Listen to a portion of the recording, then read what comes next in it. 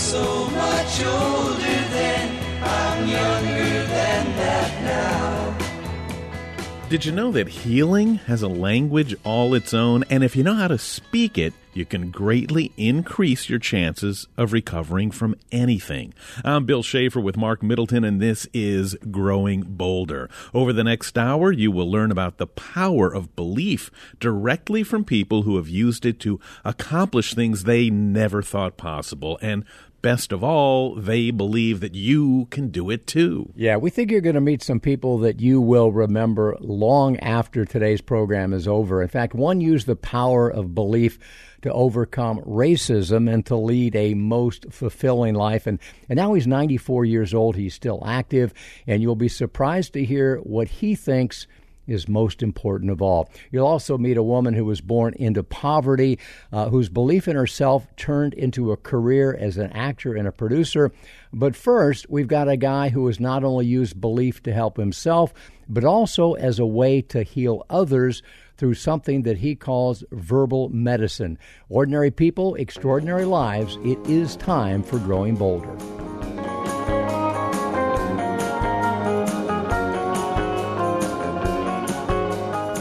Our next guest has a unique combination of passions. He's the director of the emergency department at a hospital in Vermont. He's an expert on using hypnosis in healthcare, and he's a world-class athlete. Not to mention the co-author of the book, Verbal Medicine, The Language of Healing. He's credited with helping bring mind and body medicine into the mainstream. I mean, have you ever heard of neuro-linguistic programming? Well, here's what Marc Sacco says NLP is all about. NLP is a way of saying things that really taps into the mind. It allows you to get things actionable and allows you to change the way you think. So we talk a lot about reframing. You'll see that we always try to reframe any negative. And it's a wonderful thing because our brains try to tend to go to negative whenever possible. We're just wired that way for some reason. And by doing the reframing, you can absolutely change it. And it goes into retraining those pathways, that neuroplasticity. We liken it to if you skied down a slope of fresh snow and you created one track.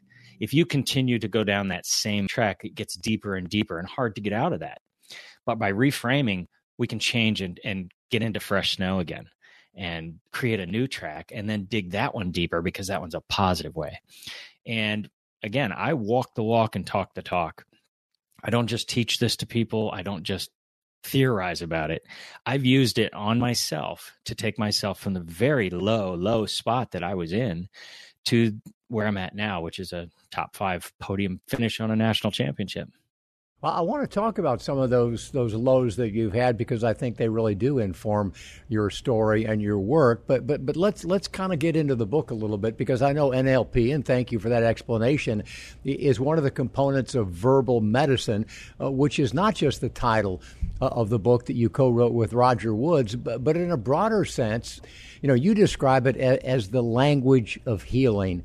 And Marc, if I understand it correctly, it's something that every healthcare worker should be fluent in because, as we all know, words matter. And as you all said, we tend to go negative, and that's not good for our overall health. Yeah, it really is. And that's our mission, Roger and I, is to teach every healthcare professional we can across the country verbal medicine and allow them to use the language that heals to make positive changes. And it's amazing to see how simple it is and how easy it is to just take and change the way you say something. For example, when we put an IV in, almost every nurse is taught to tell the patient, you're going to get a big stick or a big poke or a big pinch. And you think you're helping them, but you're actually setting their mind up to feel it. So we stop doing that. We stop saying that. And we talk about other things, and we talk about the procedure that we're just going to do, and you may not feel anything at all. And in most cases, my patients don't even know that I started their IV. It's remarkable. And it's not just what we say, because I think our intentions are almost always good. It's not just what we say, it's what others hear. It's so interesting to me, and I agree with you. It's obvious. You would think that medical schools have been teaching this for decades and decades and decades, but it has just been a missing piece in the way that physicians and nurses, healthcare workers in general, communicate with patients. In your book, I love when you just talk about placebos, and placebos not necessarily just pills, but when a patient walks into a healthcare situation and sees a piece of equipment that they think might help them, it does help them just seeing it because they believe it will help them. How does all of this relate to what you do on a daily basis? Oh, absolutely. You nailed it right on the head. What we tell them is what they are going to feel and believe. If we say, hey, this medicine, we've had a lot of good luck. Other patients have really done well with this. It's going to have a better effect. And they've done the Harvard studies, the nocebos versus the medications. And they found even when a doctor says, this is a placebo pill, but I think it's going to make you feel better, it still makes them feel better. It's remarkable. And we've spent so much money on big pharma, which is very helpful. And again, verbal medicine works in conjunction with regular medicine. It's not that we're getting rid of medicines. We're just making it easier to use less and have better outcomes with the medicine that we're using. We're talking with Marc Sacco, who is the patient whisperer, has been in the healthcare industry for years, also a world-class athlete. And we're going to get to that because this is a guy who hasn't just done research. He's done me-search, if you will. He's used himself as a guinea pig to figure out some of this stuff that he's done. But I also mentioned, Marc, in the introduction that you're a board-certified hypnotist. And I'm guessing that someone in your position probably, it's probably not a good thing that for many of us, hypnotism was always a joke. It was something that we saw on TV where a guy got a woman to kiss a guy that she didn't want to kiss or whatever. Explain to us how you use hypnotism in healthcare and why it's a powerful tool. Absolutely. And part of the reason we came up with verbal medicine is because we're using hypnosis and we're using NLP and we're using our nursing processes. But when you say to somebody, because when we were brand new, we were excited about it, we would say, hey, we want to do some hypnosis on you. And people would look and the barrier would go up. And people don't realize that all hypnosis is self-hypnosis, that you and I do this every day. Whenever you're focused on a book or focused on a TV show or just focused on a project that you're doing, you're in hypnosis. You're in a trance. And everyone who comes into the hospital or a doctor's office or a dental office, they're focused on why they're there. So they're in a light trance already. So why not just deepen that trance with the healing breaths and some nice words and get a lot more help for them? One of the other interests that you and I share, because I have read your book and I wrote about it a little bit in my book, is a belief in the power of visualization. And I've shared this story before. I was a swimmer at Florida State University back in the early 70s, and a guy who was a PhD student in music therapy, there you go, Seminoles, a guy who was a PhD student in music therapy came to the swimming team. He was a yoga instructor, and he had this notion that swimming was very close to yoga because it was controlled breathing. He convinced the head coach to allow him to work with a small group of us on what he called visualization. And I'd never heard the word before. And so he worked with us imagining, how we would feel the moment we hit the water, how we would feel performing fast but loose, exerting a great deal of energy but not spending a great deal of energy, imagining how everything, just committing all of this to our subconscious so that we could perform that way without thinking about it. And lo and behold, you write about the power of visualization in healthcare. Tell me about your interest in that and why that's important and how it can help us all. Well, you explained it very well, and quite honestly, what you experienced was hypnosis. There's so many of these things, yoga, Tai Chi, karate, all of these things are actually just hypnosis involved. But for us, we like to see how we can show someone their success. So if we say, look, we're going to give you this medicine and it works very well, and you're going to start feeling better within 15 minutes. And I want you to just visualize yourself feeling better, feeling more relaxed, and being able to get up and walk out of here when you're ready. And it allows their brain to set themselves up for success. And that's a huge part of it. We want to set them up for that success by visualizing it, by seeing where this is going to go.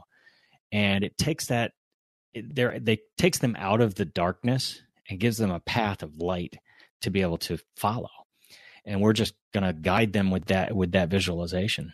I don't think there's a world-class athlete today that doesn't practice visualization because, as I understand it, as powerful as the brain is, if you imagine something in enough detail, if you truly immerse yourself in the thought about something, the brain doesn't know the difference between the fact that you've thought it or you've actually done it.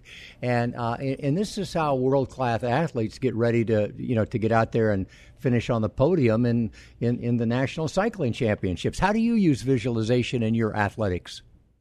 Well, you've actually taken the words out of my mouth. I was just going to mention that your brain can't distinguish between reality and imagination. So that is the key to that. And for the last several months, before I went to bed every night, I would go through the race, the national championship race, and experience it from beginning to end, and how I would feel and what I would do. And when it came to race time, I felt like I'd already done it, and I was just going to get out there and do it again. And I had only actually scouted the location maybe 3 or 4 times, but I felt like I had done it for a lifetime, and it made it easier. I love that. You're taking me back. You're taking me back because I can remember the same thing. I would close my eyes, I would hear the gun, and I would think, I'm fast, I'm strong, I'm loose, and it's easy. It's controlled, easy speed. It's controlled, easy speed. And I really came to believe that if you imprint that, it is. It's you could be putting the same amount of energy out, but it doesn't take as much from you as if you're thinking that, oh my God, I'm really going fast and this hurts. I love all of that. You've come by your knowledge. We talk about resilience on this program a lot, and the unfortunate thing about resilience is that you have to earn it. Once you earn it, it's one of the greatest assets that you have, and you certainly have had to earn yours because, if you look back through your struggles, your history, you were hit by a truck while you were riding a bike training for the Olympic trials, I think when you were 20 years old. Yeah. A few years ago, you were attacked by a guy in the emergency room. I guess one of the challenges of your job, you had a neighbor come after you who was having some sort of mental breakdown. You've lost some of your hearing because of being beaten on the head multiple times. You had a collapsed lung during a training session, and yet you keep coming back. How have those challenges helped inform not just the knowledge that you have today, but the message that you share with others?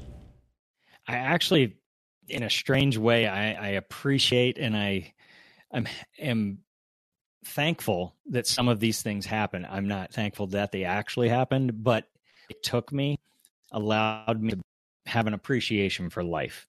In 2020, both of those attempts to kill me resulted in some serious injuries, major PTSD, some head injuries.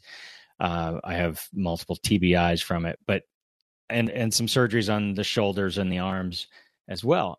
But it took me to a deep, dark hole. But because of verbal medicine and because of the support of my family and my coworkers, I was able to dig out of that hole. And it gave me such an appreciation for life that I no longer have those hesitations and those barriers. I will walk up to somebody that I want to meet, and I just will meet them. And I will say, hey, I'm Mark, and I want to be your friend, and I want to go ride with you. And some of the top riders in this area, I just went ahead and approached them. And now they're some of my best friends, and we go out and ride, and they make me better. And as you've aged, you're now what, in your mid to late 50s? I am 58, race age 59. So as you've aged, obviously what you know about visualization, what you know about the power of belief, what you know about verbal medicine, what you know about the importance of words, not only has benefited you athletically, it's not only benefited the patients that you care for, but I'm guessing it's benefited your overall health and well-being, your health and your happiness as you've aged. I mean, how important is it as you age, taking athletics out of it altogether, taking everything out of it? How important is what you've learned about life to your belief about aging? It is key to my successful aging. Knowing and feeling young comes from the mind. Yes, we all have aging bodies, but they don't have to go downhill. They don't have to decline. We can get them as best we can and then maintain them. And that is a key for our older aging, is being able to get to an elevated level and then maintaining that as we get further and further in age. So we want to visualize that. We want to build that up so that we have a very strong base to rely on as we get older. We talked about hypnosis. We talked about visualization. You write about the power of controlled breathing in your book. I'm wondering, and I know I'm throwing you a curve here, we didn't talk about this. You use what you call a healing breath relaxation exercise. Can you explain why that works? And maybe beyond that, could you lead us all right now very quickly in a short breathing exercise? Absolutely. It is, first off, you can't throw me a curve. I'm an ED nurse. I'm used to it all. But yeah, so the basis of verbal medicine is the healing breath. And everyone can use this no matter what you're doing on a daily basis, because it allows your body and your mind to relax. And when they relax, they connect. So what it is it's breathing in through the nose, letting the belly go out. So it's a deep belly breath. And we do it in for 3. We hold it for 3.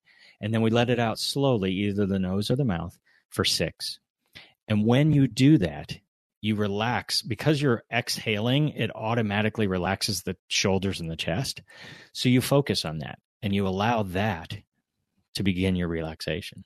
So every breath you take and every exhale you make allows you to relax a little bit more.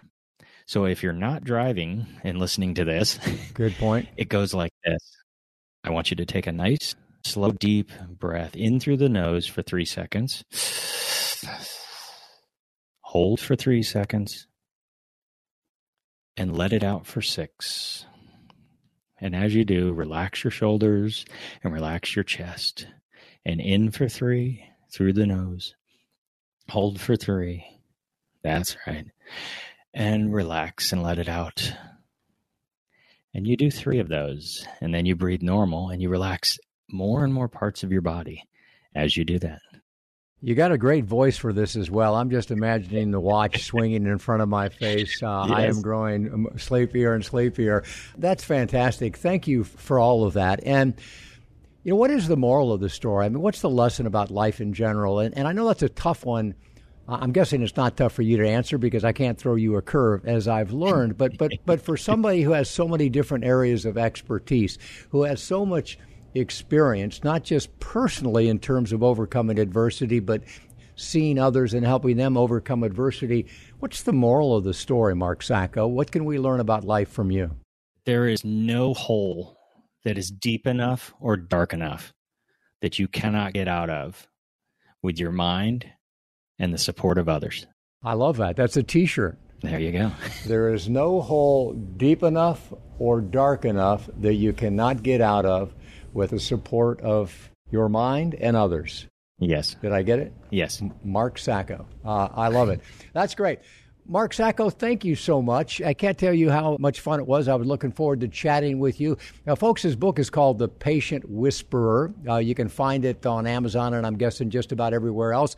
His website, along with his buddy Roger Woods, is patientwhisperers.com. Just Google the name. Marc Sacco, Patient Whisperers. You'll learn more about everything that he's up to, and we appreciate all that you're doing for the rest of us.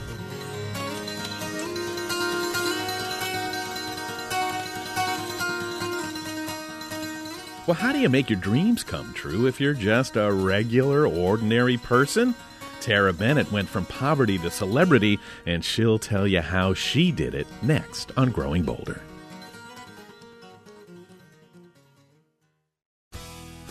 Support for Growing Bolder provided by Caring Transitions, a senior move resource to help families ease the stress of life's transitions, offering relocation, home cleanouts, and the resale of everyday household items. Locations near you at caringtransitions.com. Half-right prejudice, leave before, rip down all hate, I scream. What do you do when you know where you want to go, but you just don't have the resources to get there? I'm Bill Schaefer. Glad you're with us on Growing Bolder. And I guess you can stop trying, or maybe you can find another way to get there, because that's what our next guest did. And that's what she always does. She had a tough start in life. She grew up in poverty, and by the time she hit 16, she was parentless, no silver spoon in her life, no reason to believe she was ever going to get anywhere. But boy, did she. She became a dancer, a singer, an actor, a songwriter, director, producer on Broadway, on TV, and these days she's doing some of her most important work ever. Hers is a story of resilience, of self-worth, and of realizing it's never too late to rewrite the script of your own life. It's great to say hello to Tara Bennett Smith. How are you, Tara? Everyone, how are you? Well, you know, you're really inspiring. I think one of the reasons we wanted to talk to you so much is coming from the background you did. One of the first things I always wonder is, how did you have the confidence? How did you believe that you could make it, especially in an industry that everybody dreams of being in and hardly anybody gets anywhere in? You know, I don't know exactly what it is, but I think that there was an inner drive. When you have lost your mother, especially, because my mother and I were extremely close at a very young age, at a very tender age, there was this will to just, nobody's going to take me down. I don't care what it looks like. I don't care if it appears to not be working out. I'm going to find another way around the back door. And I think that's what happened for me. I couldn't tell you that it was anything specific, probably just an inner drive and an inner desire to live my life the way that makes sense to me. You know what I mean? Not the way that we're conditioned. You know, you go to college, you do this, you do that. I don't do very well, you know, sitting at a job or something I don't love to do. And when I realized that about myself, my inner drive to keep pushing became dominant, as opposed to the fear of stepping into it. My drive to step into it and keep going was bigger than my fear to sit where I was. And that's across the board. So I think that might be an answer to your question. Wow, that's super interesting. And I think part of the way that you gained some of that wisdom, Tara, is that you didn't pick one thing that you sort of liked and stopped. I mean, you've had this incredible journey acting on Broadway, national TV commercials, television pilots. You're an amazing singer, recording artist, and a songwriter, but you did something really gutsy. For a moment, you stepped out of the spotlight. You stopped acting on purpose. You went behind the camera as a director, producer, and you found that your work was just as rewarding, which most people would think would be the opposite. Yeah, you know, everybody who's in the industry at some point, not everyone, I can't say, but most people I know, they go into it because they want the fame. They want, I want to be seen. I want people to know me, and I'm blah, blah, blah, blah, blah, blah. And I had that same kind of desire. You know, I want to be on television. I want people to walk down the street, Tara, sign an autograph, all that stuff. That lady you go, I'm not sure if that's even me.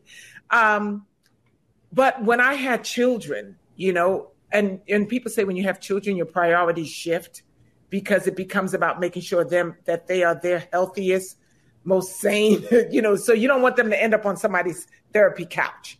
And that became a priority for me. And I remember I was up for a role. I don't even remember which show it was, The Shield. And I had gone in about 4 times. And this one was a really good role. And they kept calling me back. And then they put me on hold from before Christmas till after New Year. And they kept me on hold. And that's a hard time, you know, when you're sitting there going, I hope I get it. I hope I get it. They said, no, we love her. She's our choice. And then when when the New Year was over, they came back and they said, we went another way. And I realized at that point, I said, if you don't take control of your life, this will be your life forever. You will always be waiting for someone to say, we like you. And I had just decided, no, that wasn't going to work for me. That's amazing, because even at this stage in life, most of the people we talk to say one of the toughest things, the hardest thing to deal with, is learning to live with rejection, regardless of where it comes from. Maybe you're not working anymore, you've retired, and you don't know what to do, and everywhere you go seems to be the wrong direction. Your relationships aren't the same as they used to be. Mm-hmm. So how, you're in a business where rejection is the norm. How do you deal with that? How do you not let that shake you to your core when you waited for this part and they just call you on Christmas and go, no, we don't think so? Right. Well, you know what? You grow thicker skin, number one.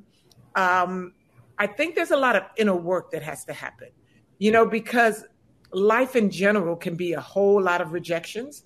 This industry, you can multiply it by 5, because you go into an audition, you think you were the best thing since sliced bread. And then they go, yeah, but no. You really have to do a lot of inner work, and you have to have a purpose bigger than the yes from them. So what I decided to do one day is look at everyone who's in my life as people that I wrote into this play, and then look at what works for me, what does not work for me, and what do I need to rewrite so I can reinvent myself. And that's what I did. I looked at my life as a script, and I said, you know what? This auditioning thing does not work for me, where I have to sit here and wait for you guys to say you like me. So what could I do to combat that? I started creating projects that I can always work in. And it's a freeing spirit when I would it freed my spirit when I walked into an audition. I wasn't like, oh, just like me so that I can act. I knew that I was going to act next week, because I created a project that I could star in, or I could be in, or I could direct on. So I got filled another way. I wasn't relying on them to fill me. I started to fulfill myself. And that's how that's what's coming from rewriting my script, Awesome. So a couple of big points there. Number one is that's a life skill. That is something that you can take to any aspect of your life. And we will talk about how you've actually done that in other areas. But then the other thing I wanted to tell you is, no, you can't do that, because you need the machine. You need the studios behind you. You need the money people behind you. And what you've done is so David and Goliath, and so on point to what Growing Bolder is about. You and Tess Cacciatore co-created, wrote, and produced a TV series. I saw it on Tubi, called The Right Turn, that is all about what you're talking about. It's all about changing your life and making things better for everyone else as part of the process. Tell us about it. So, one of the other wonderful things we did with this project is we sat down with, I would say, 90% of the actors and asked them, say, what is a message that you want the world to know that you haven't been able to portray, because they've decided that you look like this, or you are this, and this is the cubby hole we're going to put you in as an actor. So, the guy who plays my brother, he says, I want to talk about mental illness. Christopher Duncan said, my brother suffered with mental illness, and I always wanted to, be able to help men. We deal with social issues, and 90% of the scenarios in here are based on real life stories that we've kind of infiltrated into the series. So we interviewed all the women, as a woman, especially the seasoned women, what are some of the things you didn't know? Because nobody shared it with you, that when you turn 50, that this is what it's going to feel like when you have menopause. This is what it's going to feel like when you have not had intimacy for a while, because we don't talk about those things. Well, in The Right Turn, we do. It really is a case of art imitating life. I know you went through a divorce. You're a mom of 3 kids. You've gone through this yourself, and if I may, maybe I'm jumping to just from judging from small sample size. You seem so confident. You seem so secure, and in yourself. Have you always been that way, or have things just sort of come together at this time of life? No.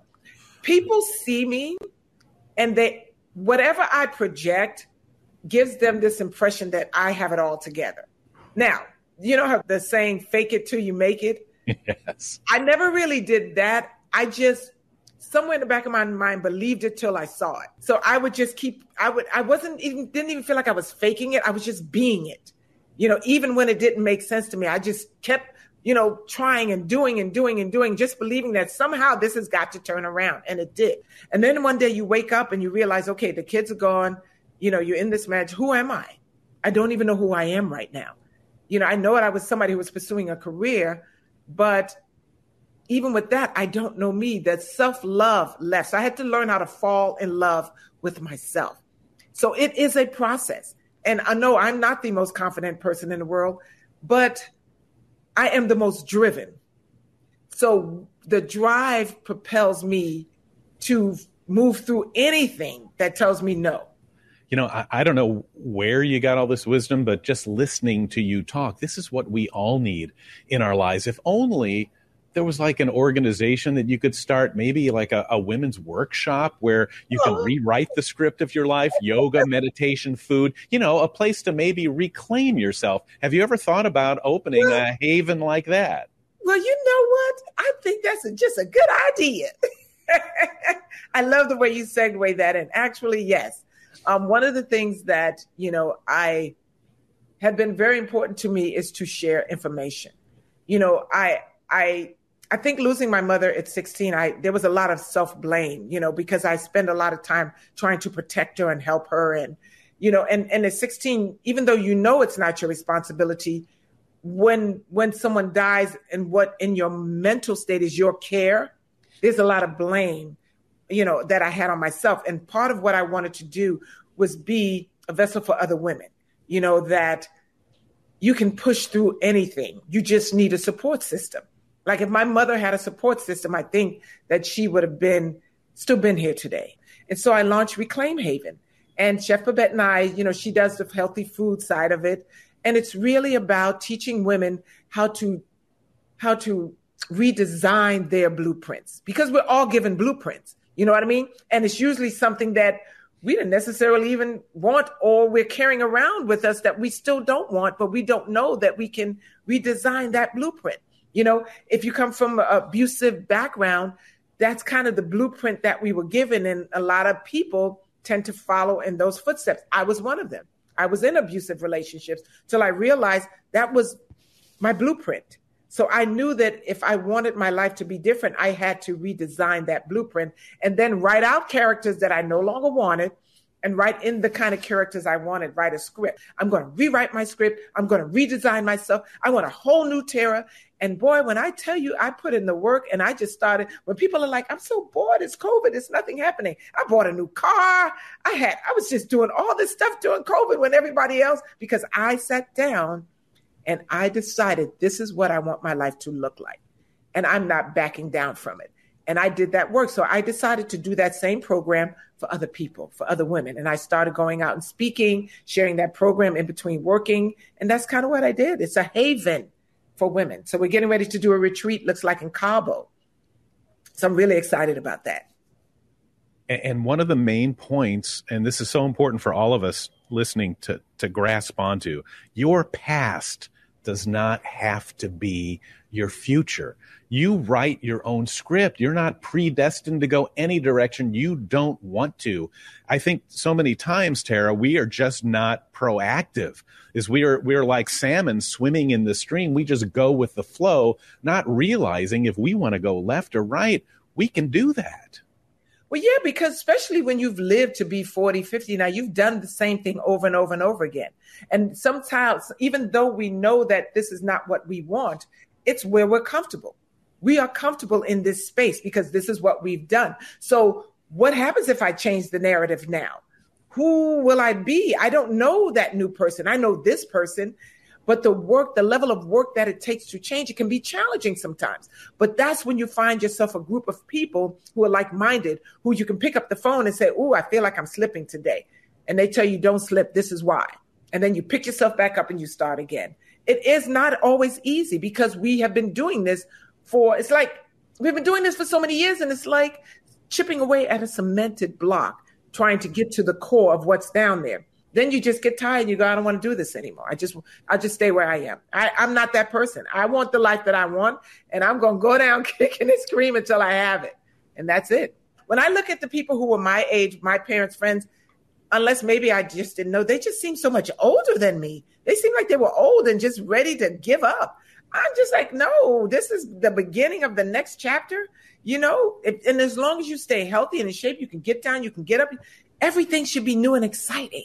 You know what I mean? Because the wisdom that we have now that we didn't have then, now to put that with, to marry that with opportunities that are new, man, that's the best thing in the world. To me, it's just the best experience in the world. You must have some secrets. Do you have some like special workout or diet that has gotten you to this point? I have stopped eating meat since many, many years, since 1972. I hike every day with a friend of mine. We have what we call spiritual hikes. I do sometimes do hot yoga. I rollerblade. I bike ride. I'd rather do physical activity than be in a gym. But if I don't get the physical activity, I'll go to the gym. What do you hope is the one thing that people remember? What is your main message? What's the moral of your story? One of the things I love to say is that I woke up this morning, everything else is profit. And we need to get to living and not wait till, the doctor says, okay, or somebody says you got 1 more month or you got 3 years and then you dive in. Oh, I wanted to take a trip. I wanted to play guitar here. Every day is that opportunity to be and do that thing. Because a half hour from now is not promised for any of us. So every time you get a chance to do this, you need to do it like you have. People say, do it like your last day. I don't like that phrase. I say, do it like if at the end of this day, you had $10 million waiting for you every day that you lived to your fullest. You would live the heck out of that day because you knew, shoot, there's $10 million waiting at the end of that road for me. I'm going for it. And man, this is fantastic. The show is called The Right Turn. There's more information at Tara Beckett Smith on Facebook, and learn about redesigning your blueprint, rewriting your script, and reclaiming your life at reclaimhaven.com. What an empowering visit with Tara Bennett Smith.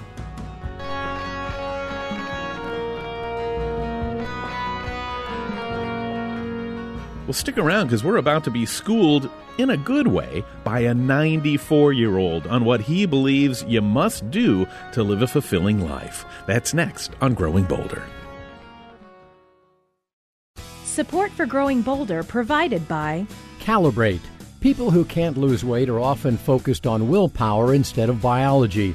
The Calibrate Metabolic Reset combines GLP-1 medication, one-on-one video coaching, and a holistic curriculum to help members lose 15% of their body weight on average. And Calibrate guarantees results. More information at joincalibrate.com.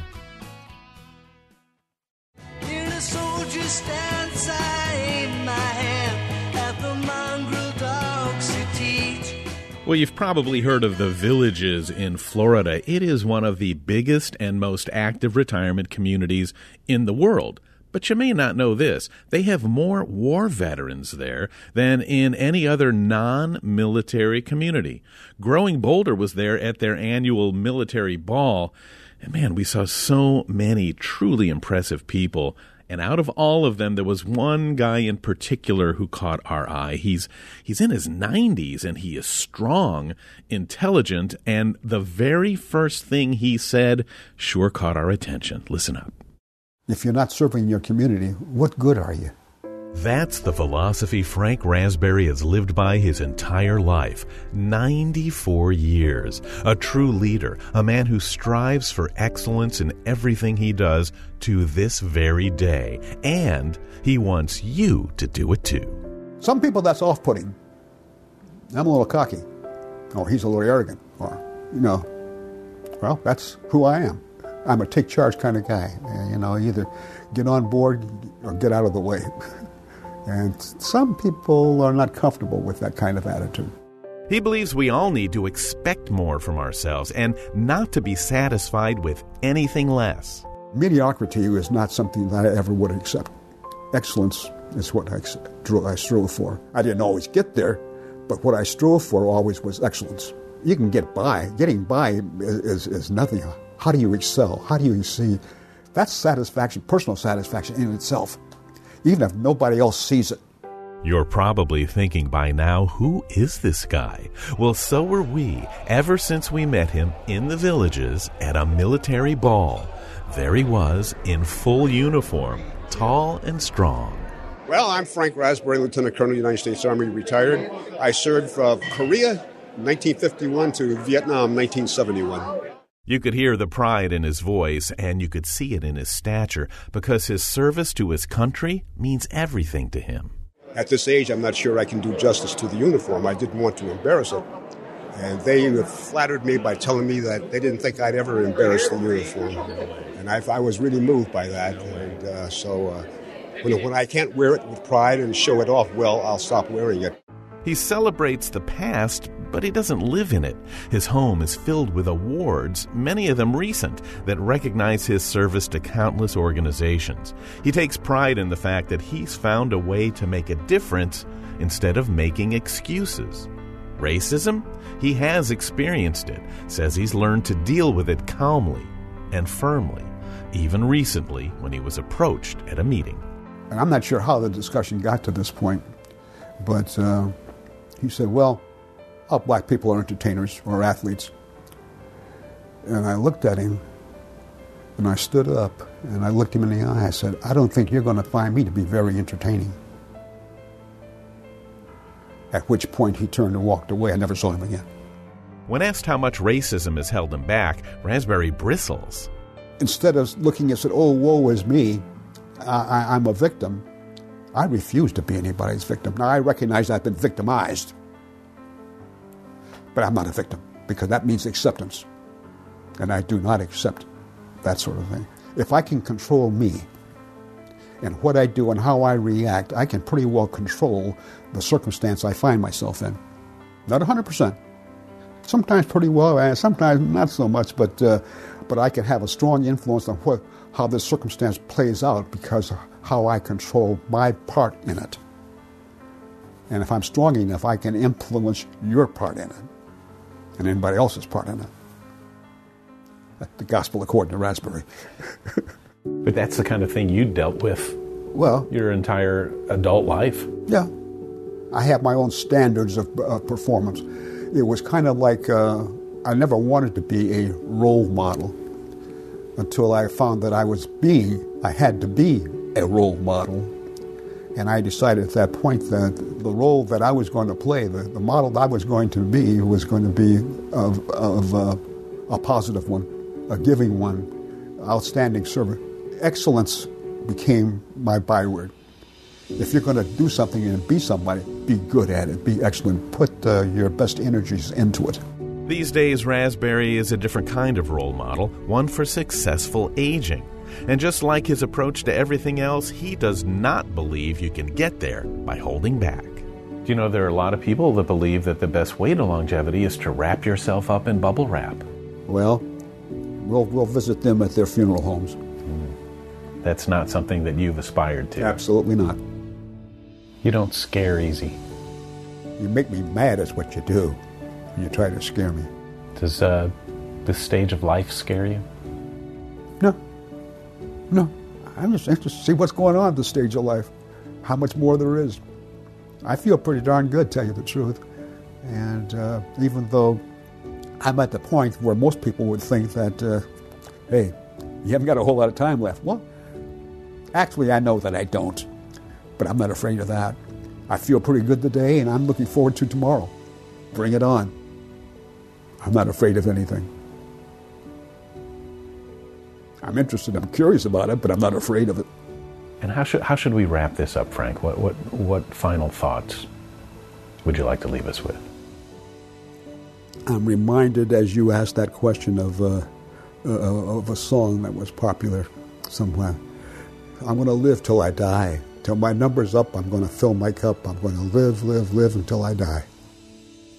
What an interesting, inspiring, and memorable person to talk to, Mr. Frank Raspberry. Yeah, you've been listening to the thoughts and opinions of our guests so far, but stay where you are, folks, because up next you're going to find out what's on my mind today. This is Growing Bolder.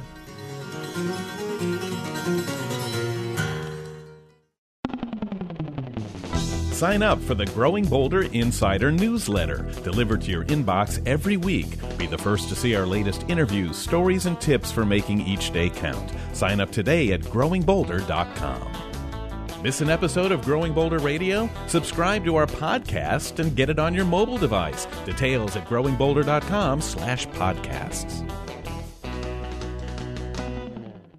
My guard stood hard when abstract threats too noble to neglect. You are listening to Growing Boulder with Marc and Bill. This is one of my favorite segments of the program, the time where we turn the microphone over to Marc Middleton to find out, Marc, what is it that is on your mind?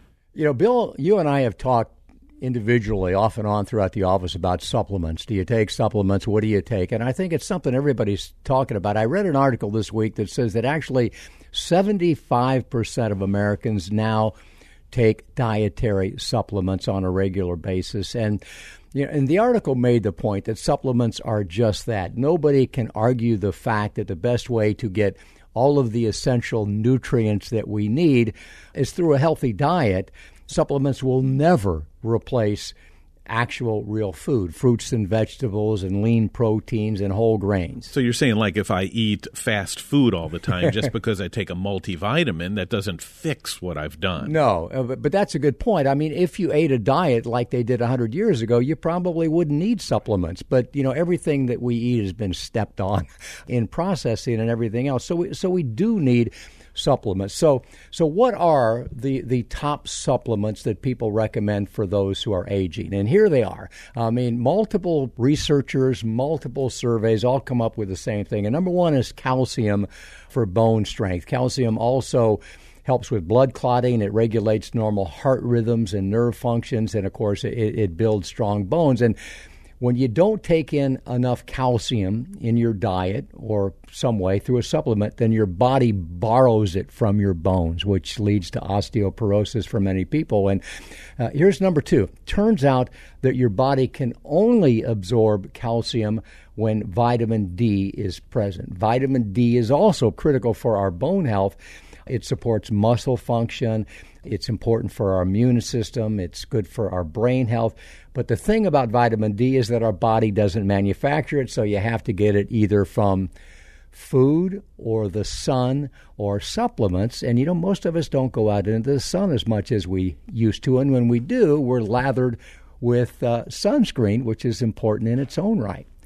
So we've got calcium, we've got vitamin D, and very quickly, the other three big ones: probiotics for our gut health. Everybody's talking about our microbiome, which of course are the viruses and the bacteria and the fungi that live, you know, inside our intestines and regulate our immune system. And if you can't get enough of the right kind of microbiotics, you need help. So probiotics are the good bacteria that you take. They help improve sleep. They support weight loss. They're good for brain fog. They're critical as we get older. Magnesium, which is something I read about a while ago. I take magnesium. It's good for your mood, and Lord knows I need it these days. Magnesium also lowers your inflammation.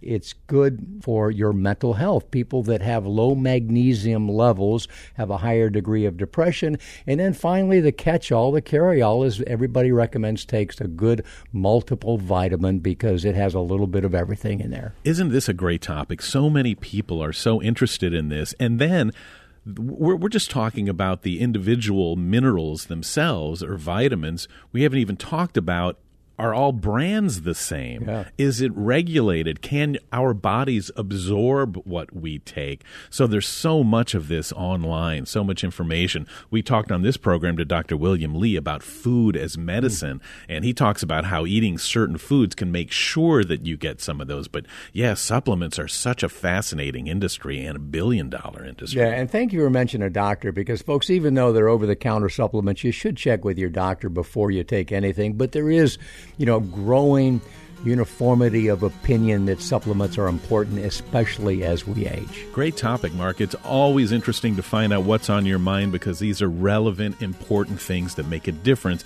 in all our lives, and they help us a great deal to start growing bolder. The Growing Boulder radio show is a production of Growing Boulder, LLC. All rights reserved. This program was recorded at Growing Boulder Studios in Orlando and is available as a weekly podcast on NPR One, iTunes, Spotify, Stitcher, and TuneIn. It is written and produced by Jill Middleton, Marc Middleton, and Bill Schaefer. Technical director is Jason Morrow. Production manager is Michael Nannis. Chief audio engineer is Mac Dula. And our most important team member, you. Follow us on Facebook and Instagram to keep growing bolder every day. Crimson flames tied through my ears, flowing high and mighty traps. Countless fire and flaming road, using ideas as my maps. We'll meet on edges soon, said I, proud 'neath heated brow.